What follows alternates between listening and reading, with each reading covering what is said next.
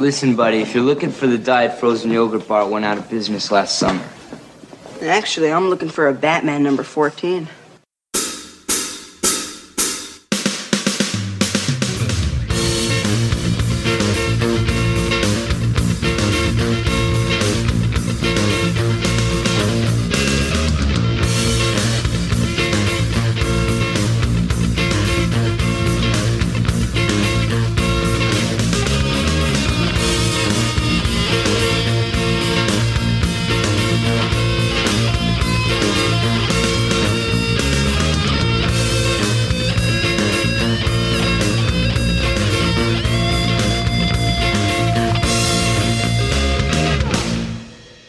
Welcome back to Coffee and Comics Podcast. I am your host, the caffeinated Clinton Robinson, and this is the third part in my continuing holiday coverage of the Marvel Holiday Special with a 1993 cover date, meaning it hit stands in late 92.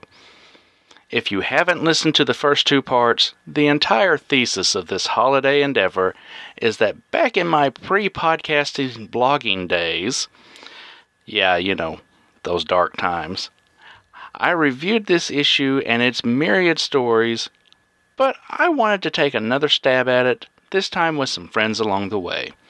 2 stories per episode, a different guest each story. So, with all that out of the way, allow me to introduce my guest for this particular story. He's no stranger to this show, and I kind of think he enjoys a bit of slumming in order to drop by every now and again. From the Pulp to Pixel Podcast Network... Okay, I said that completely wrong, didn't I? No, you totally said it right. Okay.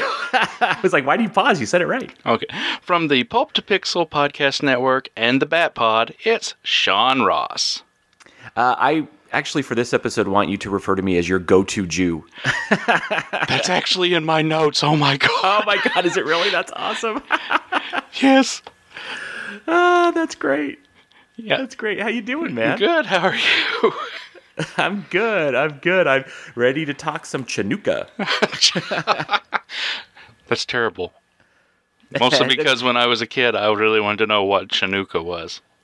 Oh, yeah, most people do. I mean, they just had the Smokey Robinson thing. He did like a cameo. Somebody paid for him to do a cameo thing for somebody for Hanukkah. And he literally went, Happy Chinooka. And it was awesome. Oh. So, for those unaware, Sean is my unofficial official resource for all things Jewish. Is that particularly terrible of me? Yeah. No, not at all. Yeah, no. Maybe. But, Sean has yet to unfriend me over it, so here we are. So, since we brought it up, what is a brief description of Hanukkah, and why does it last 8 nights? I can't do the... Yeah, that's an acquired skill, the Hanukkah. So it's an interesting story. I'll give you the brief overview. So every Jewish holiday is about somebody trying to kill the Jews, and the Jews either escaping. It's like a choose your own adventure if you're Jewish. You always either escaped, you overthrew them, or you died. It's like choose your own adventures. If you get sent to page 56, it always means you died, right? And so this is another one of those holidays where I think it's 163 BCE, the Jews were living in Judea, kind of our town. If it's named Judea, we should really control it. And the Syrians were ruling that part of the land. And Antiochus III was like, hey, cool, Jews, do you still be Jewish? Well, you're under Syrian rule, but, we're cool. And then his son came into power and said, no, I don't like the Jews. I don't want the Jews. I'm not cool with it. And they wanted all the Jews to convert to Hellenism, to worshiping the Greek gods. And so there was a slaughter. The Antiochus's forces slaughtered many of the Jewish people in Judea, which is always the start of a Jewish holiday. And the Maccabees, Judah Maccabee in particular, rose up and rebelled against the Syrians, and they used guerrilla warfare tactics because they were totally outnumbered. And they were able to drive the Syrians out of Judea and get them to acquiesce to leave Judea under control of the Jews for a bit anyway, until the next slaughter. And the key thing about Hanukkah is the temple in Judea, in Jerusalem. It was the second temple. So the first temple fell, And that first temple, the wall from the first temple, is the Wailing Wall. It's the holiest place in Jewish tradition in Israel. And so the second temple was built, and the Syrians, when they were massacring the Jews, as an affront to the Jews, went into that temple and slaughtered pigs on it. And the Jews at the time, and some Jews even today, are still kosher, so they don't eat pigs. They slaughtered pigs on it, and they put up Greek gods and idols and all kinds of things, and they put a big statue of Zeus, and they just desecrated the temple, which is just an awful practice in general. And when the Jews retook the temple, they cleansed it, and they rededicated it to Judaism. And actually Hanukkah means dedication in Hebrew. So it's a dedication. It's a rededicating of the temple. And they took the menorah, a lamp, and a menorah means to shine. And they only had enough oil. This is the legend of Hanukkah, right? This is the religious component of it. They only had enough oil to last one night, to burn one candle. But miraculously, the oil lasts for 8 nights, which is why we get 8 crazy nights of Hanukkah. To this day. And so that's kind of the gist of it. It's anytime you want to know about a Jewish holiday, the first question to ask was, who was killing us and what happened? Which one of the 3 options did we get? So, and I'm obviously being jokey and facetious. It is also awful, that Jews we've been a hunted people throughout our lifetimes and throughout the centuries. And so, obviously that's not great and not funny, but for the purposes of this podcast, I'm going to keep it light.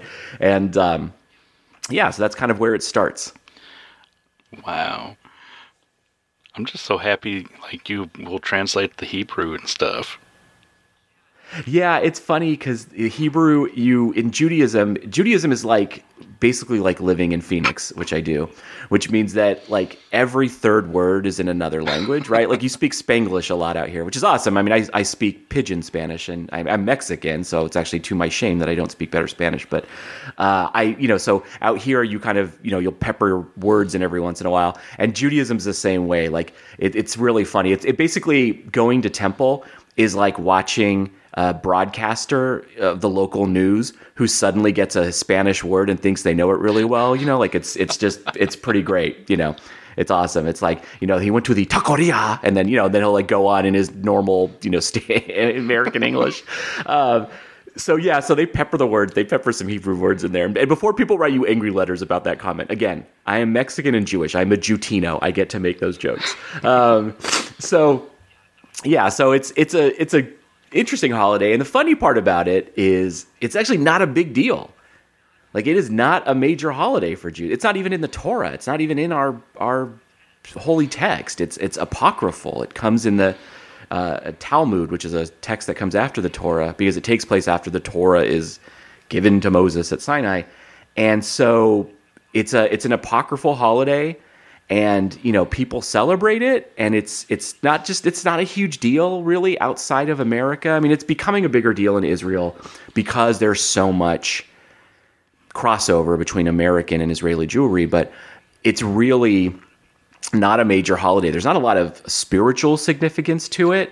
It really is basically counter-marketing to Christmas. It's the closest holiday to when Christmas usually falls. And it is a holiday, and it would be celebrated, but it has great symbols, right? It's got the menorah, and because it's a holiday about oil, you eat fried foods. So it's who doesn't love fried foods? And so, and you light the menorah, and gift giving is not at all part of the tradition historically or religiously. And, there are some scholars who try to say, the giving of gifts at Hanukkah is not about competing with Christmas. It's about making Hanukkah sweeter. And it's that's bull, because you don't give gifts at other holidays. It's totally about competing with Christmas. And there's no competing with Christmas, because there's nothing sexier than Santa and a tree and a wreath. And, nobody loves Christmas music more than Jews. I immediately turn it to the Christmas Station channel in December. And so it is to compete with Christmas in a way, because it sucks, not getting Santa. I don't want all the religious piece of Christmas, and it's not my bag. But Santa's kind of awesome. It's I don't know. It's like going to a Kiss concert and only Ace Frehley's there. It just isn't. It isn't necessarily what you want. But so it's kind of there to compete with Christmas. But it's cool. You get 8 nights of gifts, which is awesome. And I've kind of experienced it with my daughter, where early on when she was 2 and 3 and 4, every year we'd have to have the conversation. Santa isn't real, but don't tell your non-Jewish friends because you'll be the reason for anti-Semitism. Just make sure you're not the person who spoils Christmas because everybody will remember that. And then now she's at the age where it's like, oh, I get 8 nights of gifts. This is awesome. And there's just no, it's all good. So that was kind of a brief overview of Hanukkah. But of those 8 gifts, 3 of them are dreidels. Well, there's a sock and underwear night. I mean, there just is.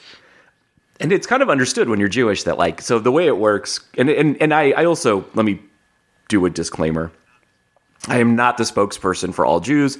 So there are going to be some Jewish families who celebrate differently. And then there's actually 3 main branches of Judaism. There's Orthodox, which is very, very, very religious and serious. And then there's conservative, which is a little less. And then there's Reform, which is the hippie granola crunching Judaism, I'm from the Reform branch. So the way I celebrate might be a little bit different than what other people do. So, but yeah, so the way we do it in our family is you get a big gift on the first night and you get a big gift on the last night. And then you get sort of the stuff in between, peppered in between. So it's like, there really is kind of a sock and underwear night. That's what we call it in our family, where it's like the practical gift night. And my daughter knows it. She'll even say like, hey, is tonight sock and underwear night? And we're like, yeah. And she's like, okay. But, we try to make it fun. And it is, I like it. I really, the thing about Jewish holidays in particular, but especially Hanukkah and Passover and Yom Kippur, is that every Jew in the world is celebrating at the same time. And there's something really powerful about that when you're from a really small population and a historically persecuted population, and you're never the majority in your country. You're not even the majority. Like you're not even I think we're 0.02% of America. It's just, there's something really comforting and really spiritual about knowing when you're saying the prayers over the menorah, somewhere around everywhere in the world, other Jews are doing the same thing, either alone or with their families or in whatever version they're doing. And that's really cool. That's actually my favorite thing about Hanukkah is that particular piece, which is really cool. That's really awesome. All right, so fire some questions at me, buddy. Okay, well, for one, since this story that we're going to discuss takes place in Hebrew school, yes, did you actually attend Hebrew school? Not in this sense. I have taught Hebrew school. So when in the story, Doc Samson shows up at a yeshiva to tell the story of Hanukkah for his beloved yeshiva teacher who has asked him to come, but he's working with a bunch of brats. And they even say and you can tell Peter David's Jewish. They call it the Aleph class. So the Hebrew alphabet starts with Aleph, Bet, Vet, ABC. Basically it's the ABCs in Hebrew, though the letters don't quite correspond, obviously, because it's a Semitic language. But an Aleph class would be the beginners. They would be the youngest group and usually the unruliest group because they're new to Hebrew school. And, just to let you in behind the scenes, no one likes Hebrew school. Like it's every kid. It is a Jewish rite of passage. I've said these words to my daughter. I said, you are not a Jew until you cry because we make you go to Hebrew school. So now you're a Jew because she hates it. But she doesn't. She also loves it because she has friends there. And, she's like a kid. She'll kick and scream and then she'll get there and like it. And I look, Christian kids aren't any different, man. I had a ton of friends growing up who had to go to catechism or who had to go to, Sunday school. And none of them liked it either. But anyway, he's at this yeshiva and he's going to tell the story of Hanukkah. And so I have taught Hebrew school before, and it is exactly like this. I mean, when Peter David says this is based on a real experience, he's totally not wrong. Teaching Hebrew school, and I remember I'm a teacher, like for a living. I have taught middle school and high schoolers. I have purposely, not by conscription or as punishment for some crime, I have purposely and willingly walked into a room with 37th graders and stood in front of them and taught them and loved every minute of it, by the way. I love being a classroom teacher. But Sunday school, teaching Sunday school, you have to be part entertainer, part enforcer. I mean, everything you see in this story is totally true because those kids don't want to be there and you're trying to convey to them, to very young children, the enormity of what it means to be part of this tradition. but also in a way that doesn't crush their young souls. Because there's nothing better than telling a 5 or 6-year-old, okay, so at this slaughter of the Jewish people, here's what happened. Oh, and at this slaughter of the Jewish people, oh, and just wait till you learn about the Holocaust. So it's a really fine, it's a high wire act when you teach Hebrew school between really emphasizing the joy of being Jewish and the love of the tradition and the love of the community and the people and everything about it that's awesome, with the 2,000 years of persecution. So it's a little, I don't know. I guess it's like going on a first date, and having to tell them that you're unemployed or something. You start with all your strengths, and that's a bad analogy, but you start with all your strengths, and then you have to tell them you don't have a car or something. You kind of save that part for the end. Unless you're, reverse George. Exactly. Which, and there is no more Jewish character in the world than George Costanza. All right. So before we completely spoil everything, this particular story is titled Revisionist History, which is very appropriate for this one. Yes. As we said, it's written by Peter David, pencils by John Hebert, inks by Mike DiCarlo, letters by Brad Joyce, and colors by Glynis Oliver. So in the story, Dr. Leonard Samson has returned to the classroom of his old Hebrew school teacher, Mrs. Klein, in order to relate the story of Hanukkah. One student in particular, which I could only imagine would have been Sean, but I definitely felt seen. Is named Nathan. He wants to divert the conversation, asking Doc Samson about his heroic exploits and rudely commenting afterwards, especially about his fights with the Hulk. While he relates the story, other students ask even dumber questions, confusing Maccabees with macaroons, and whether or not they could watch TV. When the students call out just how boring Leonard's retelling is, he decides to liven things up. The Maccabees now have giant guns. The Syrians are ruled by an Ultron robot named Antiochus. Is it pronounced Antiochus or Antiochus? Antiochus. Antiochus, okay. Jeez, why did they not make an ant joke there? Jeez. Come on, Peter David. Get with the puns. Anyway, Judea looked like Krypton. And, of course, if you watch Ancient Aliens, this might not be wrong. But anyway, even in the midst of all this, one girl keeps wanting to know why Jewish kids don't have Santa Claus.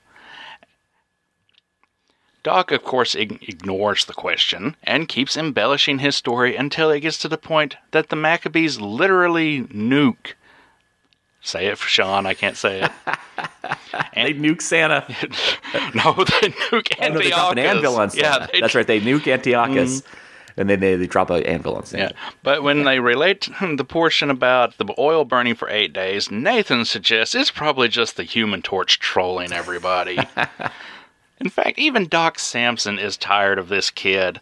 So when they get to the point about everybody asking about Santa one more time, Doc's fed up, and as we said, Antiochus just dropped a giant anvil on him. Yep. And to nobody's surprise, this sets the entire class crying. Way to experience your first true childhood trauma, kids. Some psychiatrist, right? So, of course, Doc Samson is sent out of the classroom, his bag's packed. Mrs. Klein apparently had enough of him back in that, when he was their age too, But somehow, Doc still has the audacity to ask if he can come back to discuss Passover. And that lovely 8-pager is revisionist history. So, Sean, what did you think of this? It's awesome. I mean, it really is. It is absolutely written by somebody who has both attended and probably as a child and then as a parent attended a Hebrew school. Sunday school kind of thing. Now, there are a couple. I love this story. I really do. It's hilarious. And I have been Doc Samson in this story, where you are trying to get through a story and the kids are just hung up on a specific detail. Like I was teaching the story of Passover, and in Passover you have a Seder plate, and you have all these items on it, and each item like an egg and parsley and salt water and all this stuff, and it all symbolizes. It's very beautiful. It symbolizes the plight of the Hebrew people. But at one point you have a lamb shank, and that's because in that story the Jews marked their doors with lamb's blood, and that's how God knew to pass them over. That's during when he's wiping out the Egyptians. And so that part of the story, you can imagine, is unbelievably cool to a young child, right? Or unbelievably terrifying. So I was trying to teach that story at one point and literally had an entire classroom go, "What? Where'd they get the lamb's blood?"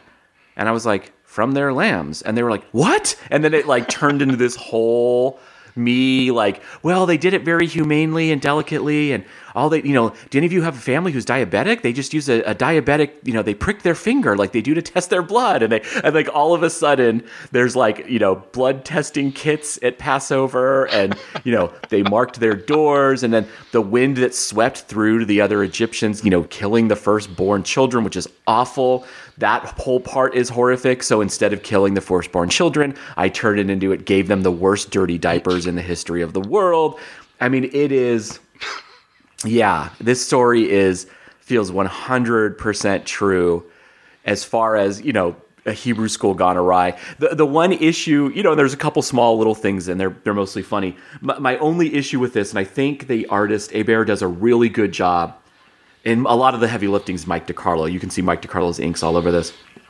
But he does a really good job with facial expressions and showing Leonard Samson slowly dying, right? Because the kids are asking him all these crazy questions. But the one piece that I wish the artist had been able to do a little bit differently is these kids should be way younger. So if this is an Aleph class, these kids would be preschool. They would be 4. They would be 4 and 5. And he doesn't, the way they're depicted, they look like they're 10 or 11. So even when one of the kids is like, "What's a century?" Because he's many centuries ago. And he's like, "Oh, it's 100 years.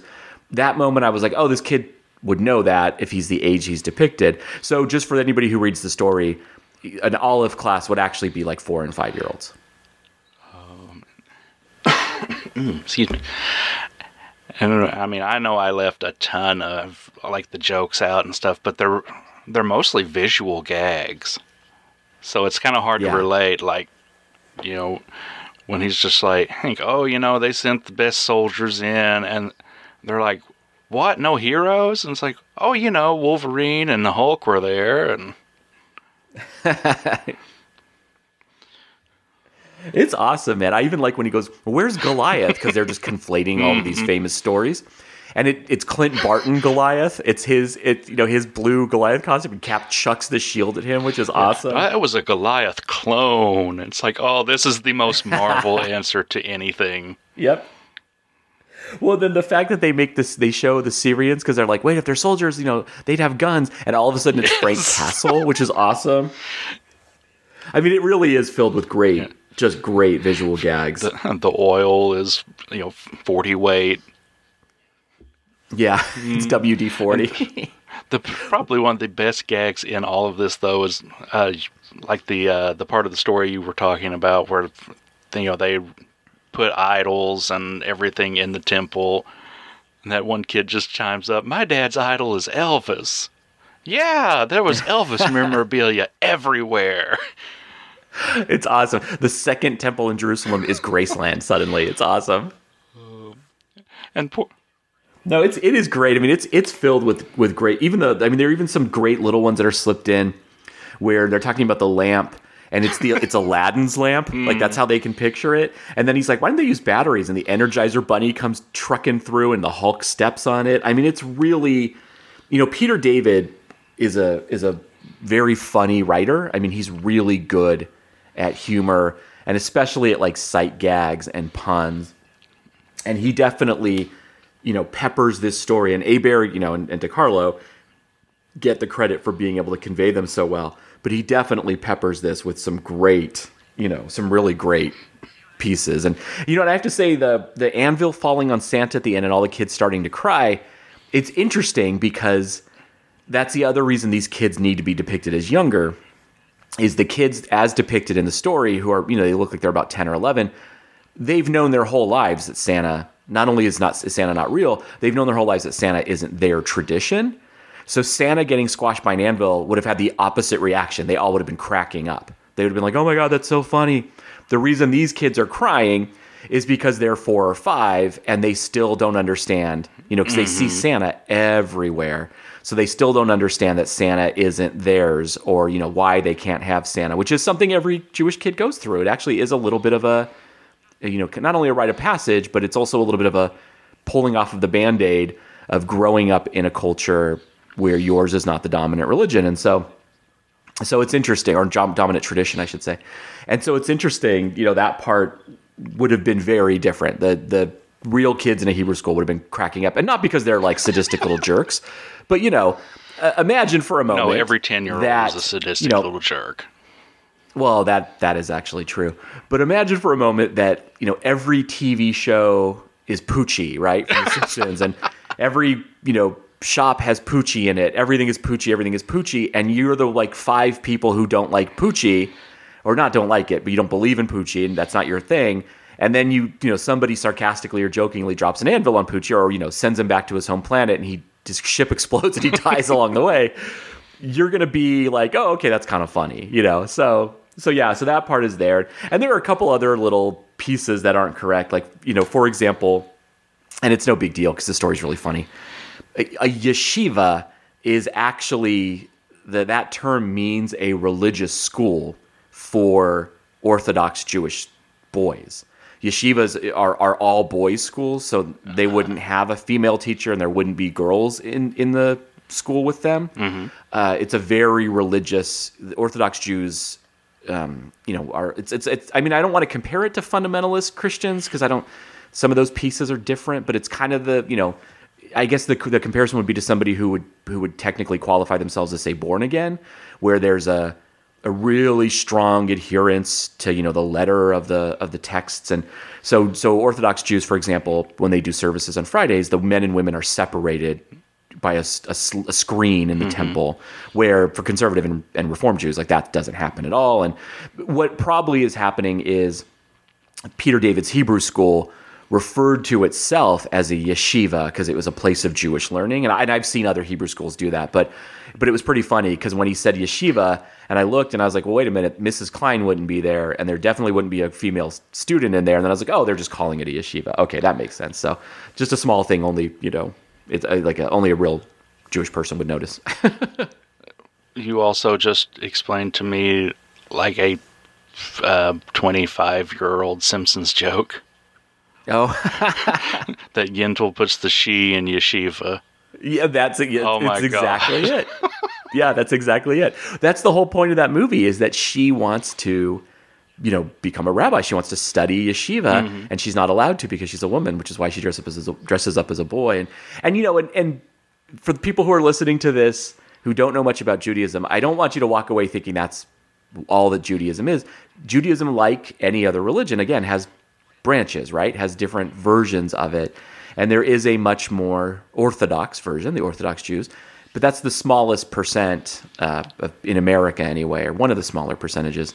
Most Jews in America are conservative or Reform, and so in that case, Judaism is much more cultural and communicative, and there's obviously a religious component for some people, though quite often Jews are not religious; they're more ethnic and spiritual. So it's interesting, and it is funny to get Peter David. I mean, this is. Oh my God, it is exactly what it's like teaching Hebrew school. And I'm sure anybody who's taught Sunday school is thinking the same thing. It's exactly what it's like to try to corral a bunch of kids for whom stories are, superheroes winning the day and, big explosions, and trying to convey to them, a moment that's really important in their history, and try to at least give them the kernel so that when they're old enough to understand the importance, they've at least got the tradition down. But it's pretty funny. And and Jews, one of the things I did want to tell you about too, which is because this still cracks me up, because Jews are a small percentage of Americans, we try to have we have our own traditions that go back thousands of years, but we also try to modernize them at times to make them kind of catchier for kids. And do you remember the advent of like Christian rock and Christian rap in the 90s? Yes. And it still exists today, but like I remember in the 90s being like, wait, what? Like, wait, Michael W. Smith? Like, who is this? Like, what is this stuff? Like, I remember when I found out that Mr. that Kyrie was a song about God, and I was like, wait, what? I was like, how did a religious group get on MTV? And so Jews have done the same thing. And one of my favorite Jewish rap groups are the Maccabees. Oh my God. Oh, it's real. It's Please real. tell me you have linked this to Professor Allen and M.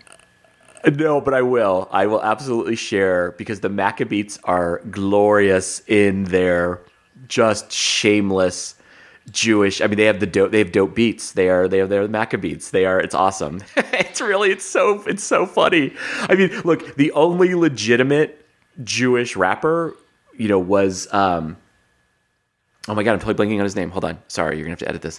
Who did one more? Oh, okay, sorry. Let me start that again. Sorry, Clinton. I didn't want you to have to edit anything. The only legitimate Jewish rapper was Matisyahu, who did One Day, and I mean, he was awesome.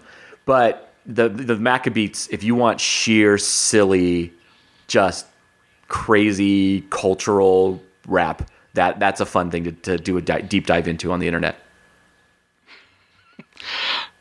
It's pretty awesome. Oh, man. I'm sorry, I just lost my place. Okay, so as far as this story goes, this has actually been one of my favorites for nearly 3 decades. And, I mean, I loved it back before I even knew what Hanukkah was. And trust me, growing up in rural Oklahoma, you don't encounter very many Jewish folks. Not a lot of Jews. Or if you do, they definitely don't tell you they're Jewish. Yeah. The closest you get to Jew there is an Episcopalian. Those were few and far between too, actually.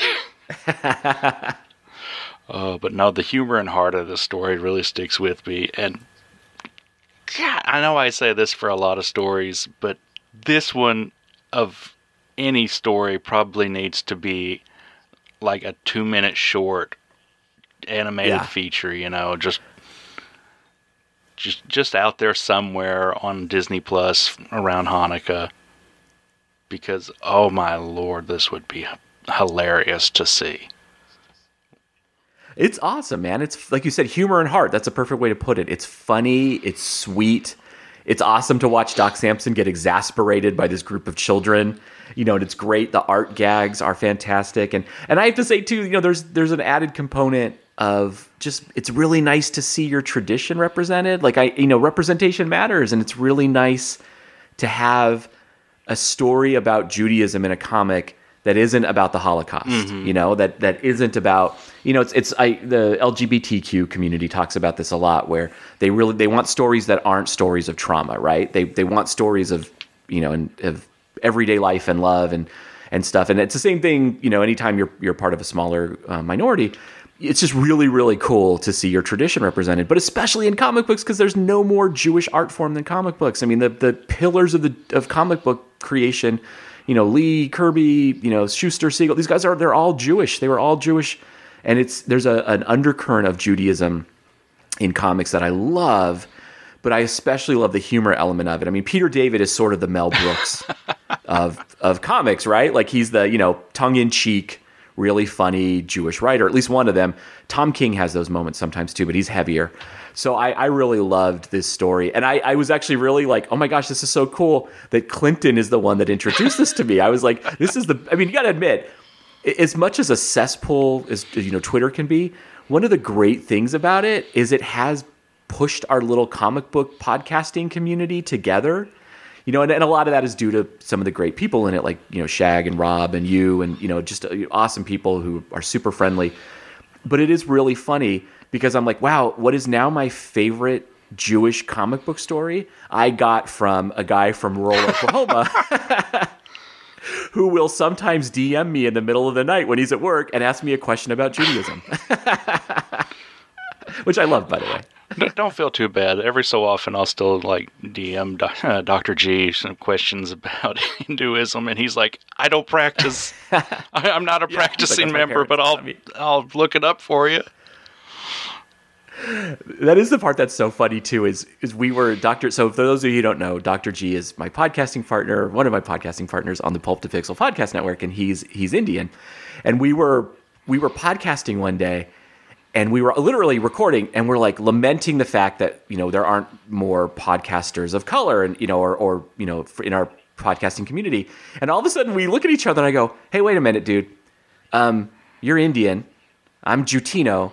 We're a podcast of color." And he goes, "Oh my God, we are!" It was awesome because we totally didn't even think about it. It cracks me up. Oh man, I know that tells you everything you need to know about us. Oh my! So I mean that pretty well wraps it up on this one.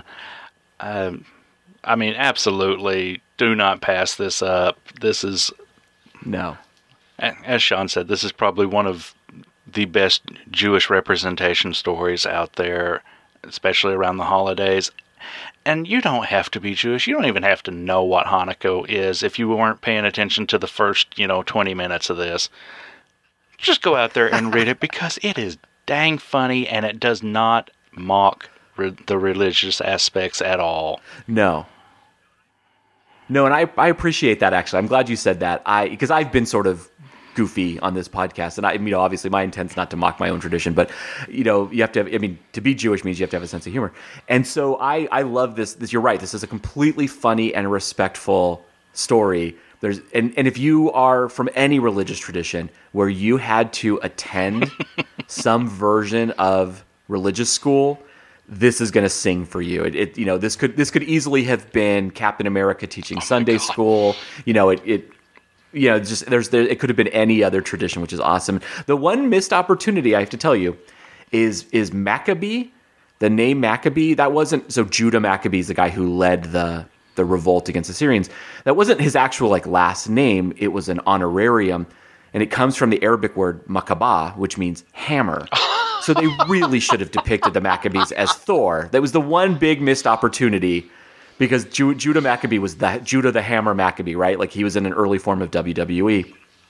And it should have totally been Thor. So that was the only missed opportunity in the book, the missed gag. And it would have been really deep, inside baseball, but it would have been awesome. So wait. Like going off on a side quest here, is that the whole joke of the title of the movie Hebrew Hammer? Oh, it's my part God. of it, yeah. It is because Maccabee means the hammer, yeah. By the way, Hebrew Hammer, my favorite moment. If you haven't seen it, it's delightful. My favorite moment in that, and I'll bleep myself, is when he pulls up on a gang of and he's about to shoot them because they're committing a crime, and he goes, "Shabbat shalom, mother effers." It is the best thing ever. And to this day, on Friday at sundown, my wife and I quite often will look at each other and I'll go, "Shabbat shalom, mother effer," and it makes us laugh every time. It's the greatest thing ever. But yes, that is Hebrew Hammer. That is. Man. See, look at that, folks. You get culture, you get humor, and you get comics. It's all good. I also like to imagine, and this is sacrilege, I also like to imagine that at one point Judah Maccabee walked into a room and they're like, "Oh my gosh, it's the hammer." And he goes, "Yes, and the hammer is my penis." Yeah. Because you got to have some, you have to have a little sing along in there. And not to be confused, with Judah Ben-Hur or anything like that. Yeah. There's a lot of Judahs. Okay, well, Sean, I do appreciate you stopping by. This has been great, very informative. Let everybody know one more time where else they can find you. I probably shouldn't, because you're all going to think that my podcasts are all some version of Hebrew School. You can find me on the Pulp to Pixel podcast network with my Indian buddy, Dr. G. I co-host Secret Wars and Beyond, where we cover every issue of every Marvel Superhero Secret Wars miniseries. I co-host the Never Ending Reading Pile, where Greg Arujo and I pick a comic book character or team or series that we love and talk about it. It's pure nostalgia. If you are a comic collector in your 30s or 40s or above, you'll love this show. It's literally mainlining nostalgia.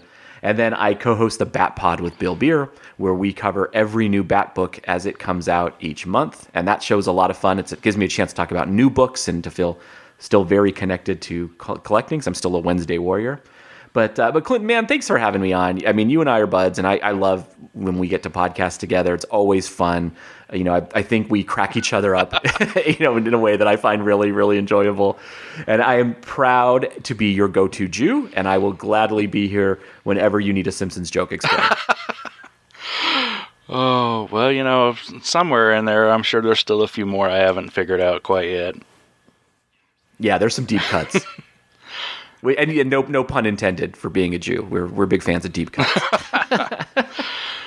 Okay, so before you run off, I do want to say happy holidays, happy Hanukkah, Merry Christmas, however you want to celebrate it this year. Thank you again, Sean. Yep, Merry Christmas, happy Hanukkah to everybody. And thanks for having me, man. This was a nice little holiday treat. All right, and this is where I will take a quick promo break and be back with the next story. All right, welcome back from the break, folks. If you somehow skipped ahead to this point, this is the Coffee and Comics podcast, and I am still the caffeinated Clinton Robinson. And yes, we are still plowing ahead with that Marvel Holiday Special. And we are now up to a story starring Thanos. And of course, if I'm covering Thanos, that means I had to bring in the expert on all things Thanos, Al Thanos Sedano. Sedano. My bad. See, I knew I'd goof it up. My parents had very weird ideas about middle names. Yeah, but, in true comic book fashion, it kind of foretold your destiny. Yes, that's how it works. So, thanks for joining me, Al. Oh, no problem. This is fun, and this is a fun little Thanos story. I had forgotten about this. See, that seems to be a combination of what I've been hearing lately on this. It's like either I forgot about it, or I had no idea it existed, or why are you making me read this, and what blackmail do you have on me? This is your Christmas present for the next 10 years, so on and so forth. Yeah, the usual. No, I did hear about this. I did buy this when it came out. So I bought this holiday special, and skimming through it, I'm remembering some of the stories, including I'm remembering the whole little, I'm not sure if you talked about it elsewhere with somebody else, but the whole little column they have about the past Marvel holiday comics. I have not. No, not talking about the column.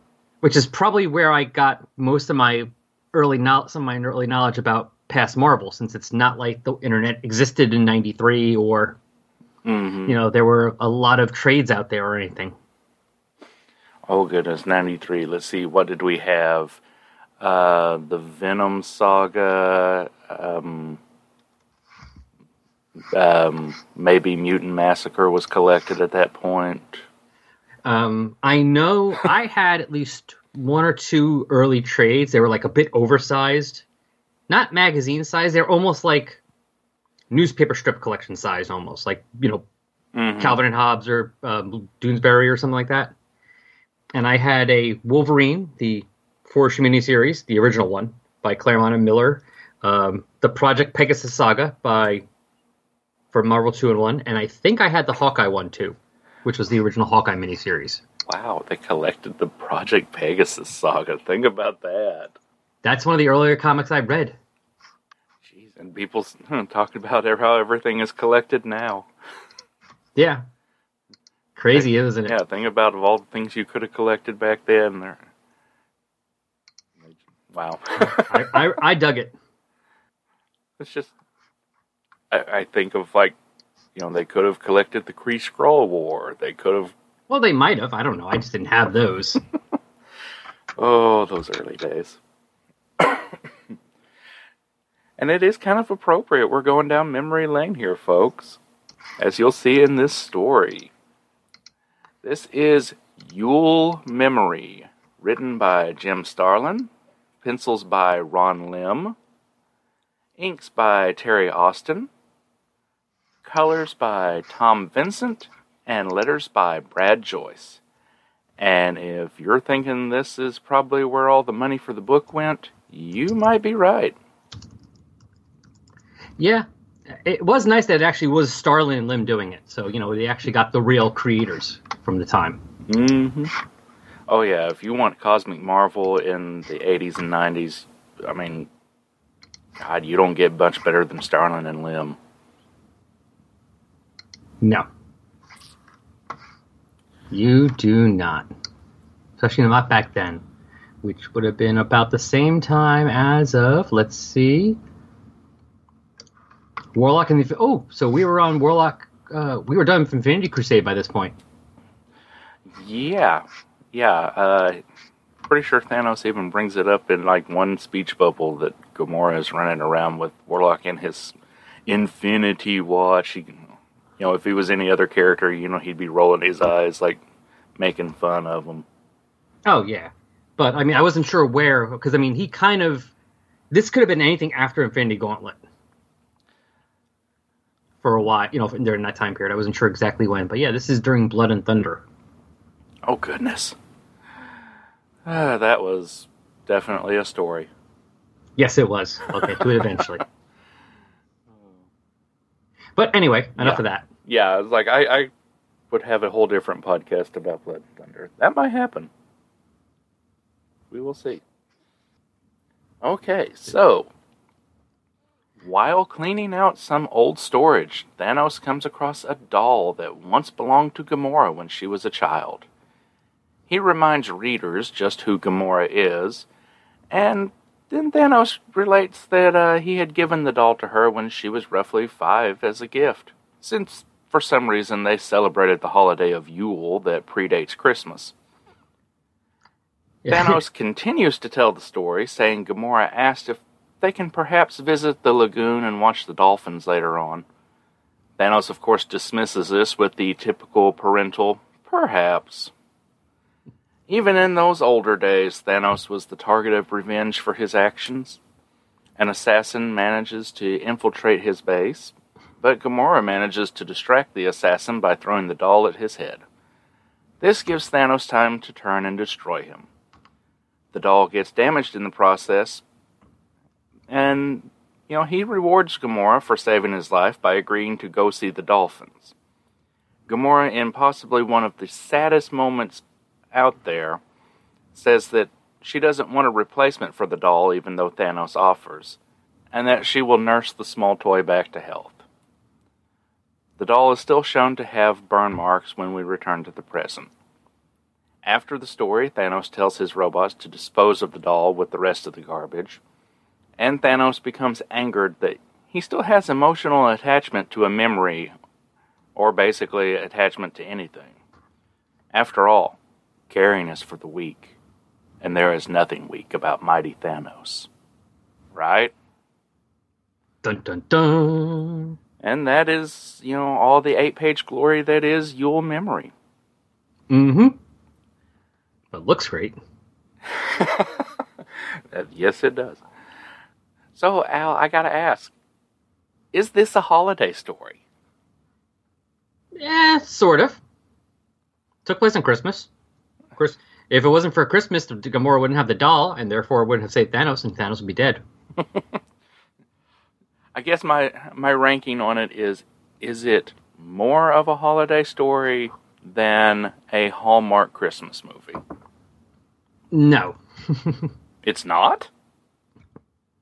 It's up there with Die Hard, which I think is a Christmas movie. But yeah, it can go, as my wife says, it goes in the category of dark Christmas movies. Oh, okay.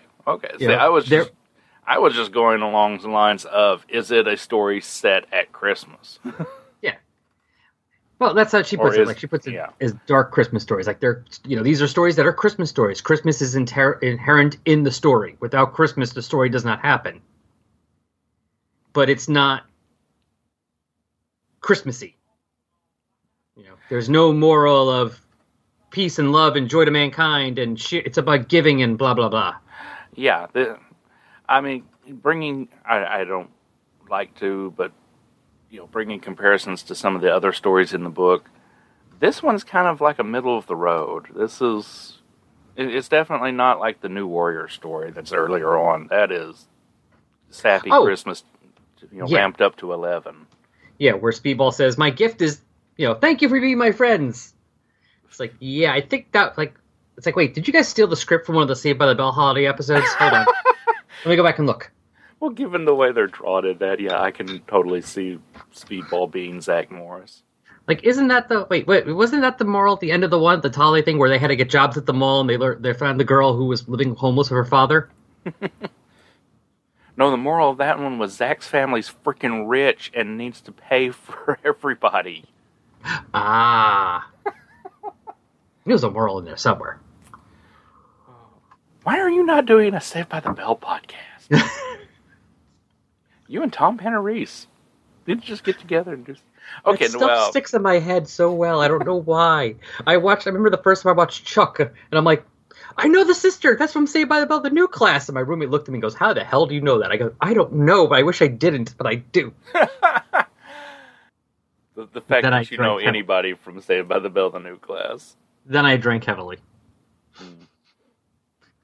Not just Saved by the Bell, the college years. Saved by the Bell, the new class. Oh, I remember that one, too. Oh. But anyway. Yeah. So, yeah, I mean, this is definitely... It's not like full-on sappy holiday story, but it definitely works. Yeah. Now, I will say one thing for the story. While it's a little off with the Thanos we usually see in the comics. Mm-hmm. Okay, maybe I can go with... it would make more sense for a character like Thanos that in raising a child like Gamora, it would be more military indoctrination type instead of trying to give her a familial love of him, because she wants to give him a familial love, which is another way of doing that, I would think. Then thinking that her saying thank you and stuff would be, it was a sign of weakness, does not go together. The two things contradict. So this doesn't, it's not fully that. But this does kind of work with movie Thanos. Mm-hmm. Because, after all, different motivations. Still crazy, but movie Thanos was doing everything he did because he cared, sort of. Sort of. So, you could kind of work this in as a story of movie Thanos, not not 616 Thanos, actually. Mm-hmm. Yeah, I thought it seemed really off for him to be like, yeah, I wanted to give her a halfway normal childhood while I train her to be an assassin, to just blindly murder everyone. What? Yeah. So one or the other, Thanos. You can't walk on both sides of the street here. Yeah, because remember, Comic Thanos got recruited Gamora just because she would be useful to him to kill the Magus. Movie Thanos got Gamora. It's almost like if you watch the movie, it's almost like he liked the little girl. Mm-hmm. So this kind of works better for that. Plus, if she's only 5, she's a couple years older than Nebula. There would be no Nebula yet. So it fits in for that, I think. So that's how I headcanon it. It's more movie Thanos, not 616. Mm-hmm. Okay, I don't know, how well versed you are in Dragon Ball Z, but the scene where Thanos agrees to go see the dolphins after getting saved, it reminds me of the scene where Vegeta and Trunks are training. And he's like, "If you can hit me, I promise we'll go to the park." Then Trunks actually manages to hit him, and it's like, he spends a couple minutes yelling at him, and it's like, "Fine, get your stuff. We're going to the park. We're going to the damn park." Mm-hmm. I don't know if I've seen that one, but I've seen enough to get it. That's the same level of parental, okay, you did a thing. Now I got to live up my end of the bargain. Dang it! Damn it! Who knew you would do this? I figured I didn't know anything good would happen. Mm-hmm.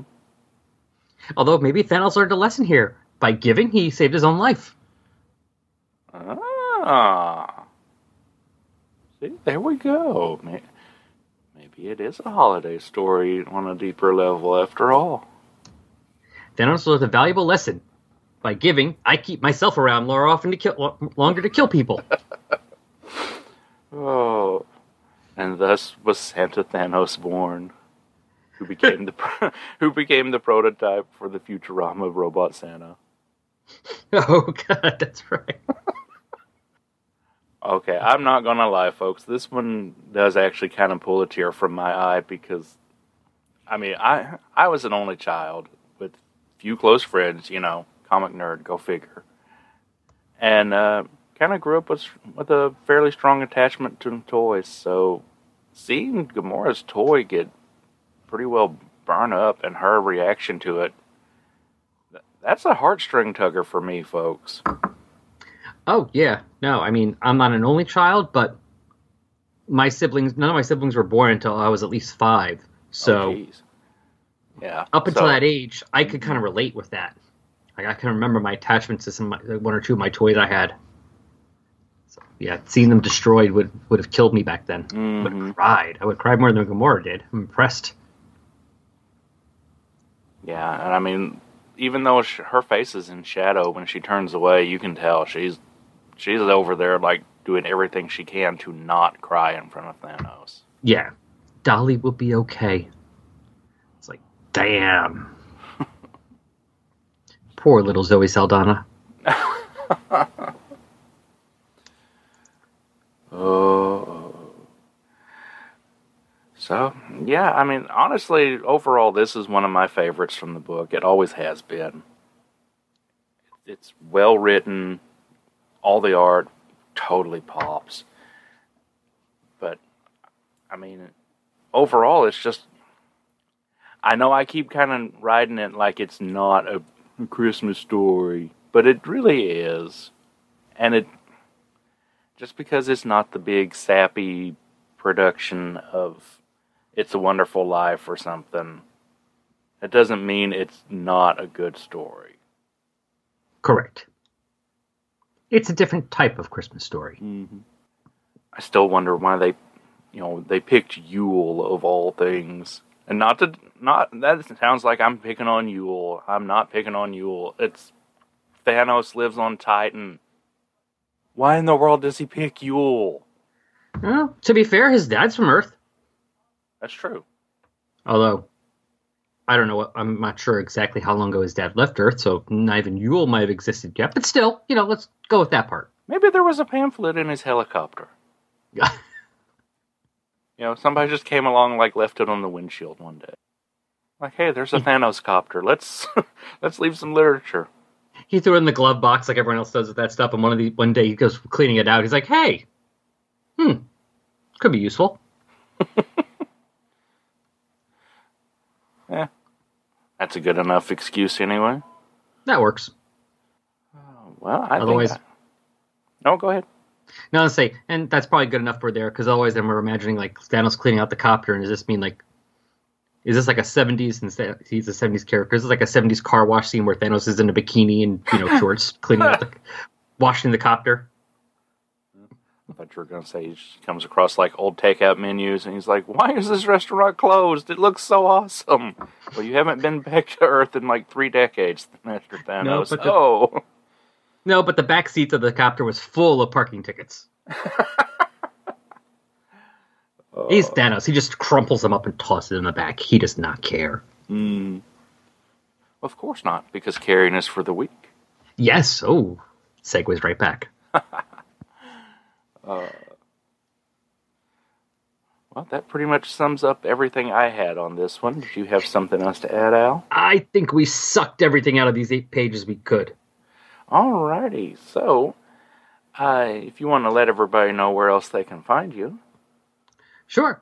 You can go find me on Resurrections, an Adam Warlock and Thanos podcast, which is all about the Marvel characters, Adam Warlock and Thanos. I mean, it's right in the title. Why do we ask me these questions about what it's about? Come on. Listen. Just type in Adam Warlock or Thanos on whatever podcatcher you use, or you can go to our main page, resurrectionsadamwarlock.tumblr.com. And in a better universe, you can also find him on the Saved by the Bell fancast. I forgot about that. I should have been drinking when you said that. All right, folks. Well, this is where we take another quick promo break, and I will be back with something once I decide on the editing. Tell me his name again. Thanos. I think I shall call him Adam. But return to me again empty-handed, and I will bathe the Starways in your blood. Thanks, Dad. Sounds fair. Korvac's power grows, as does his madness. He would have destroyed us all had I not pulled us into the Soul Gem. Then Thanos, I'm coming for you. After Xandar, you were going to kill my father? You dare to oppose me? You see what he has turned me into. You kill him, I will help you destroy 1,000 planets. It's all right, Adam. We're here to help. Just stay cool. I don't want to be here! Resurrections, an Adam Warlock and Thanos podcast. 5 years and going strong. Every other week. Mostly. For all of your Adam Warlock, Thanos, or Marvel Cosmic needs. Find it on iTunes, Podbean, Stitcher, Spotify, and wherever else podcasts are available. ResurrectionsAdamWarlock.tumblr.com. Adam Warlock. You cannot keep leaving your philosophy books open on the floor. I always trip on them in the middle of the night on my way to the can. Hey everybody, Clinton here.